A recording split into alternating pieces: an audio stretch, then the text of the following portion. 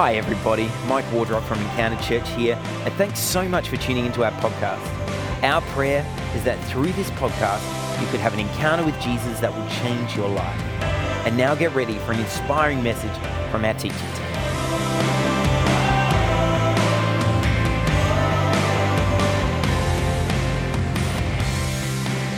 Okay, I want to bring a message that equips you, because in Ephesians 4:12 it says, for the equipping of the saints, for the work of the ministry, for the edifying of the body of Christ. Everybody is called to ministry. Come on, you don't seem convinced of that one. You are all called.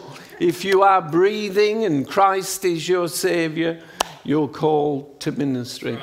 Even if Christ isn't your Savior, there's a plan in God that He's put in you for ministry. You have a future in God. And I want to affect your belief system today.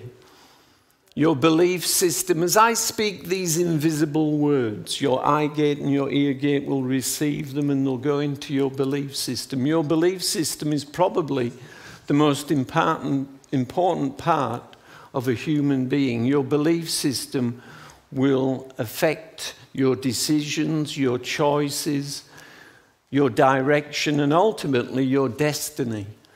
Terrorism is motivated by a belief system.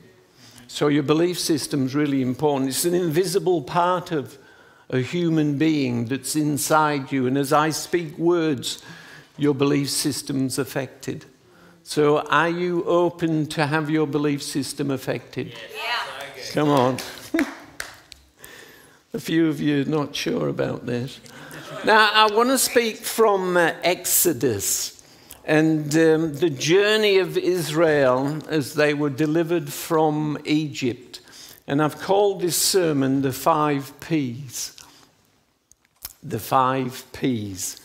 And we can learn a lot from Israel's journey and can learn some metaphoric pictures that can speak to us today. Okay, so if you've got your Bibles, if not, we have the scripture up there. It's Exodus 3:8. Lovely. Now, this is God speaking to Moses at the burning bush, and he says to him, I've come down to deliver them out of the hand of the Egyptians and to bring them up from that land to a good and large land, to a land flowing with milk and honey, to a place of the Canaanites, Hittites, Amorites, Perizzites, Hivites, and Jebusites. There's a lot of ites there. I want to bring out the first P of what this was. This was a promise. A promise to Israel, and God still gives promises today.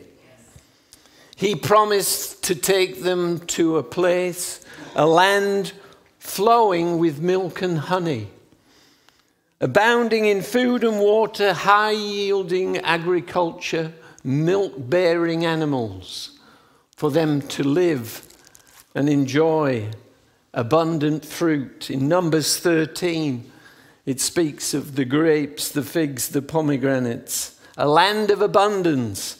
God gave Israel a promise. And it's a metaphor for us as the church that God brings promises to us. Jesus in 10:10 says, the thief has not come but to kill, steal, and destroy, but I have come to give life and life abundantly. Amen. A promise to you and I is that we have abundant life. And in 2 Corinthians 1:20 it says, for all the promises of God in him are yes, and in him amen, to the glory of God through us. Now, you'll get promises as a church, and you'll get promises as individuals. I've had promises, and I just rejoice in those promises. But let me tell you this. Part of the promises is giants. Come on. I remember, I can't move off of here. You won't be able to. Sorry. online people. I nearly moved off. I'm a bit of a traveling preacher. I remember getting a promise from God. I was riding my motorbike, and it was like God spoke into my helmet. I nearly fell off my bike. And he said to me, "You're going to have a son, and you're going to call him Stephen." And I was on the way to my mum's, and I drove my bike, and I knocked on the door, and I said, "Mum." She opened the door. What's going on? I said, "God's just spoken to me." She says, "He's spoken to me as well." I said, "What did he say to you?" She said, "You're going to have a son, and his name's going to be Stephen." I said, "Bingo." Carol always, I just heard a whisper in there. She says, "He never told me that." Anyway, time went by, Carol got pregnant. Praise the Lord, here it was. But she miscarried. And I was rattled. It was like, what's going on? You said I was going to have a son. Anyway, as time went on and we didn't have much TV in those days, she got pregnant again. But she miscarried again. And a friend of mine who wasn't a Christian came up to me and said, "Where's your God now?" See, that was a giant that raised up in front of me. And I said, "I don't know what's going on, but Jesus Christ is my Lord and Savior." That's all. I had tears rolling down my face, and that's all I could say. You see, I combated the giant with the words of my heart, which was, I don't understand what's going on, but Christ is still my Savior. And I just want to encourage you, as we spoke a little bit earlier about promises, you have to stand firm and know that God will fight the battles for us, but we've got to persevere and stand in Him. I'm pleased to say that Stephen is now married with 3 children of his own. So God fulfills His promises. Israel had the promise. They had the Red Sea before them, but the promise broke open the Red Sea and they crossed over.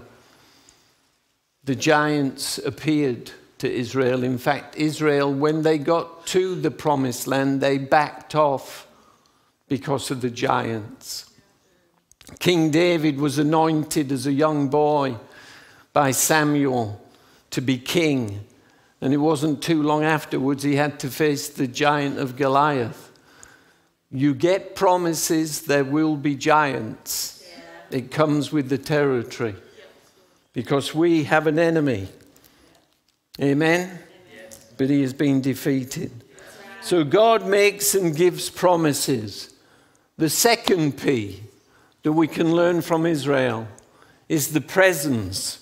Israel experienced the presence of God. Exodus 13:21. And the Lord went before them by day in a pillar of cloud to lead the way, and by night in a pillar of fire to give them light, so as to go by day and night. The presence of God gave Israel guidance and leadership. The presence brought light, illumination. Part of the relationship of Israel with God was His presence. They saw the presence. It was external, not internal. It was external, but the presence of God was with them. Today, the presence of God is with us. Except now is not external, it's internal. Come on. Whether you feel God or not, He is with you if you are a believer in Christ. How do I know this? Matthew 28:20, I am with you always. John 14:16, He will give you another helper who will abide with you forever. Hebrews 13:5, I will never leave you nor forsake you. When the fire came above the heads of those disciples at Pentecost in Jerusalem, the 120, that was a sign that no longer does the presence of God be external, but now I live inside of people. Do not be Old Testament and ask God to be with you. He is with you. He is here now, whether you feel Him or not. I'm happy for those people who are very feely and they always feel God and sense God. I'm pleased for you. Carol says that I don't have that many feelings. But it's not a case of whether I feel God. It's a case of knowing what God says. And God says his presence. He is the ever-present one. So don't have your Christianity based on what you feel like, because your feelings can be up and they can be down. Let it be that you base your faith on what the word says. And I am with you always. He's not going to let you go now. The presence of God brings light to us. We need the presence of God. We need to acknowledge the presence of God. As you're reading the word, that we get revelation. In Matthew 16, Jesus said to the disciples, "Who do men say that I am?" And some say Jeremiah or one of the prophets. John the Baptist raised from the dead. Yeah, but who do you say that I am? And Peter pipes up and says, "Thou art the Christ, the Son of the living God." And Jesus said, "Blessed are you, Simon Bar-Jonah, because flesh and blood's not revealed this to you, but my Father in heaven. And upon this rock," not the rock of Peter, but the rock of what Peter got, which was revelation, "I will build my church." So we as the church need to receive the revelation that comes through the presence of God as we look at and read the Word of God. Look, sometimes I read the Word of God and I think, what was that all about? Come on, don't make me feel alone here. But God brings revelation to his people, and upon that revelation, he will build his church. The presence of God, revealing truth. There's the Logos, the written word, and then there's the Rhema, the living word inside his people. Amen? Amen. So Israel had the promise, the presence. The third P is that they had the power. It says in Exodus 14:21, "Then Moses stretched out his hands over the sea, and the Lord caused the sea to go back by a strong east wind all that night and made the sea into dry land, and the waters were divided." Israel regularly witnessed the power of God. It's part of the relationship, the presence, the power. God's power delivered Israel from Egypt, sustained them through the wilderness. God's power is in the believer today. Come on. Jesus said in Acts 1:8, "And you shall receive power when the Holy Spirit has come upon you, and you shall be my witnesses, Jerusalem, Judea, Samaria, and to the ends of the earth." We need the Holy Spirit. We need to acknowledge the Holy Spirit. Ephesians 3:20, "Now to him who is able to do exceedingly abundantly above all that you can think or even imagine, according to the power that works within us." Yeah, that's right. According to the power that works within you and within me. And you have the power of God within you. Yeah. Jesus said, "You shall receive power." Yeah. Now, that's not for you to have sparkles coming out your fingertips. But you have the power, and it's based on faith, hope, and love. Right. Yeah. Romans 12:3, "To every person has been given the measure of faith." Romans 15:13, "May the God of hope fill you with all joy and peace in believing, you may abound in hope by the power of the Holy Spirit." And love, Romans 5:5, "For the love of God has been shed abroad in my heart by the Holy Spirit." You see, every human being has faith, hope, and love.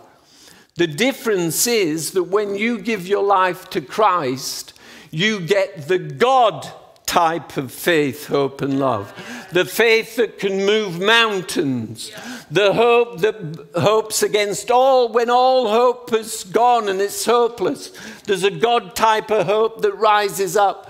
And the love of God, the God kind of love, is the agape, unconditional love inside of you and I. 1 Corinthians 13:13, "Now these three things are eternal," or "these three things last forever: faith, hope, and love. And you have that inside of you and inside of me. Now, I don't want to disappoint you, but you've got all you're going to get. You can say, God, give me more faith. No, you're not going to get any more. You've got all you're going to get. Yeah, but how much do I have? Well, Jesus said a mustard seed will move a mountain. So if you've got a bucket load, you're going to do a lot of damage. And the love of God's inside of us, the hope of God. See, Abraham hoped against all hope. That rose up inside of him. For some reason, he had the God kind of faith, hope that rose up inside of him. Because he was in a hopeless situation. He was 75. And he was told, you're going to be the father of many nations. And he hoped. He put his hope in God. At 86, he tried to give God a hand with Hagar and Ishmael. But God said, no, we'll wait until you're 100 just to show you. And Isaac came along. Come on. How clever is God? You've got it. Don't be like the Wizard of Oz, where you've got the lion, the tin man, and the straw man. The straw man, what was he looking for? A heart? Was it a brain? And the tin man was a heart, and the lion was a courage. And they were looking for that. When they got to the Wizard of Oz, he displayed to them that they already had it. And I think in the church sometimes we're still asking God for something we've already got. You've already got it. The business is learning to get it out. Come on. So, God gives the promise, his presence with us, the power of God, and the fourth P is the provision. Exodus 16:4, we can learn from Israel. Then the Lord said to Moses, behold, I will rain bread from heaven for you, and the people shall go out and gather a certain quota every day, that I may test them whether they will walk in my law or not. Jehovah Jireh. Deuteronomy 8:4 tells us that their clothes never wore out in the wilderness. How would you like that? School shoes that never wear out. Yeah. My theory is that the clothes must have grown with them, because the provision was there.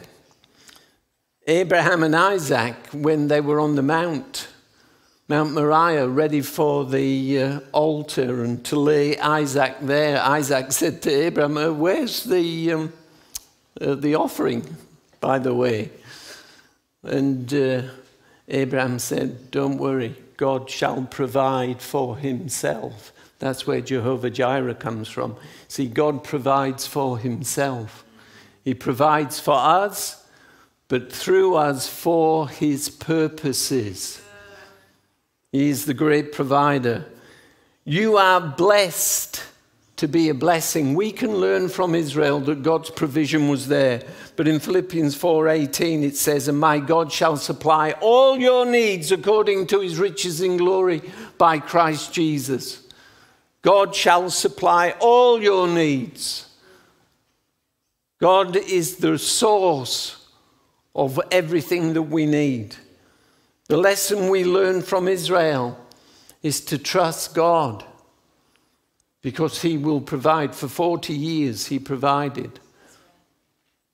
He is the great provider. So I've said all them 4 P's to give you the last P. And the last P is the kicker. Because Israel had the promise. They had the presence. They had the power. They had the provision. But they still went round in circles for 40 years. But you had all that you could imagine. Yeah, but they still went round in circles, because unless you connect to the 5th P, you can chase the presence, the power, and the provision, and have the promise, but still go around in circles. Why? Because you must connect to the purpose. You have a purpose in God. Come on. God has decided to live in people. Look at the person next to you. Go on, look at the person next to you. That is where God hangs out.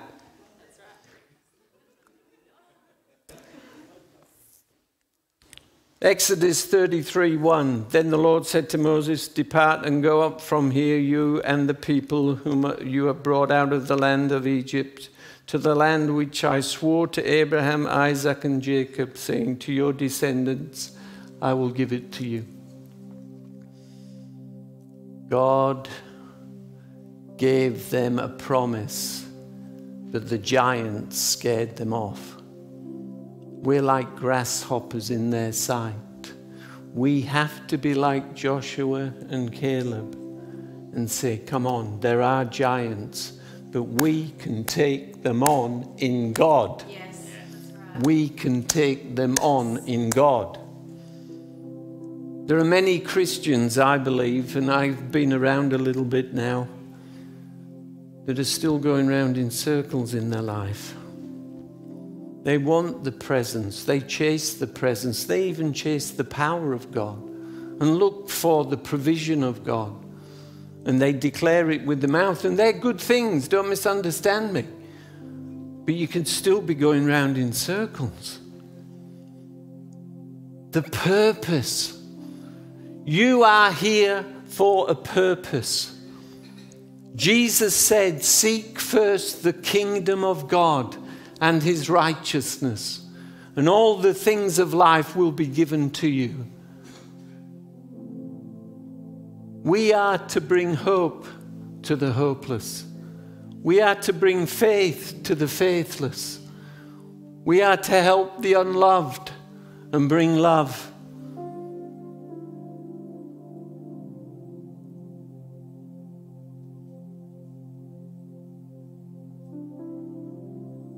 We're called as the church to bring a message to the community that we live in. It's a message that can change lives. It changed my life. Some 30 odd years ago, I was an alternative lifestyler with long flowing hair. Just like to dwell on that for a moment.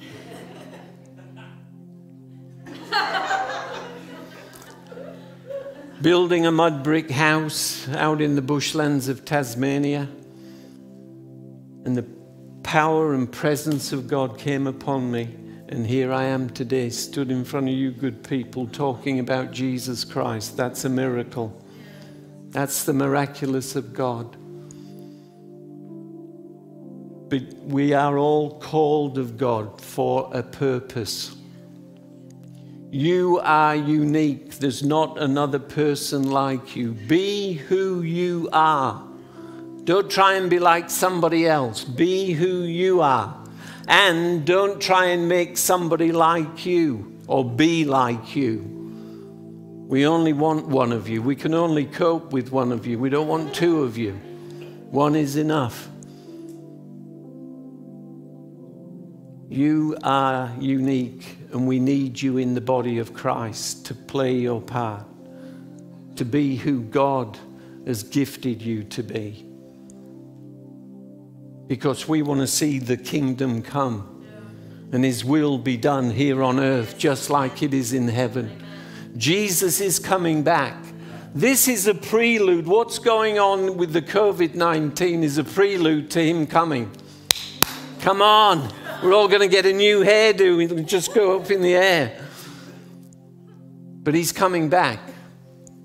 And we want to be ready in his purposes, being about his business. He's going to bring the fullness of the kingdom to earth. And it's going to be something else. I've got a theory when he's coming back. Now, I know you're all thinking nobody knows the day nor the hour, but you are allowed to guess.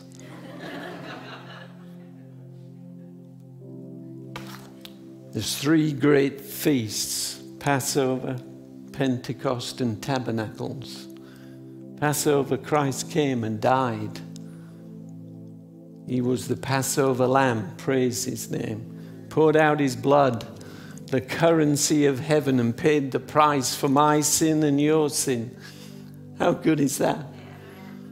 Pentecost came, and the Spirit of God came, and no longer was God outside, but he came in and lives in us. I believe Tabernacles is going to be the time when Christ comes back. It's not a doctrine, it's just a theory. And Tabernacles happens at the end of September, early October, depending on the lunar year, because Israel goes by a lunar calendar as we go by a sun calendar. So get ready, end of September, early October. I'm not sure what year, but it's going to come around that time, in my opinion. So get ready. We're in September now. Woohoo! Come on! Yeah. The purposes of God. You might be here tonight and been wondering what your purpose is. You might not have come to a place of firstly giving your life to Christ. That's the beginning of the purpose. You may have been on the road for a long time and struggled with your purpose. It's okay. This is not rocket science. God doesn't make it hard. It's simple. It's got to be simple, otherwise I'm out. I'm a simple guy. Got to keep it silly simple. All we have to do is ask and say, God, give me that revelation of purpose. Or it might be you've been in a purpose and you've lost your way again, and you need to just be drawn back. I want to encourage you tonight. Pray and say, God, you are with me. Your presence is with me. Lead me into the purpose. I am willing to go into the purposes for you and to see your kingdom come in my life and in those around me. Part of our purpose is to help the poor. I want to encourage you, if you don't sponsor a child, sponsor a child. Help the poor. Tell you what, if we knew Jesus was coming back at the end of this September, we'd all be sponsoring again. We've already got 4 kids in our family. Sponsor kids, that is. I said to Carol, because she wants to sponsor kids every week, I said, we're going to join the poor if you keep this up. I just want to encourage you. You have a purpose. God has not forgotten you. You have a great purpose. For those online, I want to encourage you. You have a purpose in God.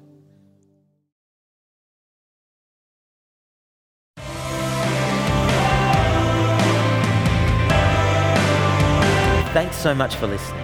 I pray that you were able to hear from God in a fresh way today. We would love to hear from our listeners. To connect with us or to financially support the work of Encounter, please jump on our website, encounteradelaide.com.au. And if you enjoyed this podcast, don't forget to jump onto iTunes, Spotify, or your podcast provider and give us a rating and review, or share this message on your social media accounts and tag us at Encounter Adelaide. God bless. Have an amazing week.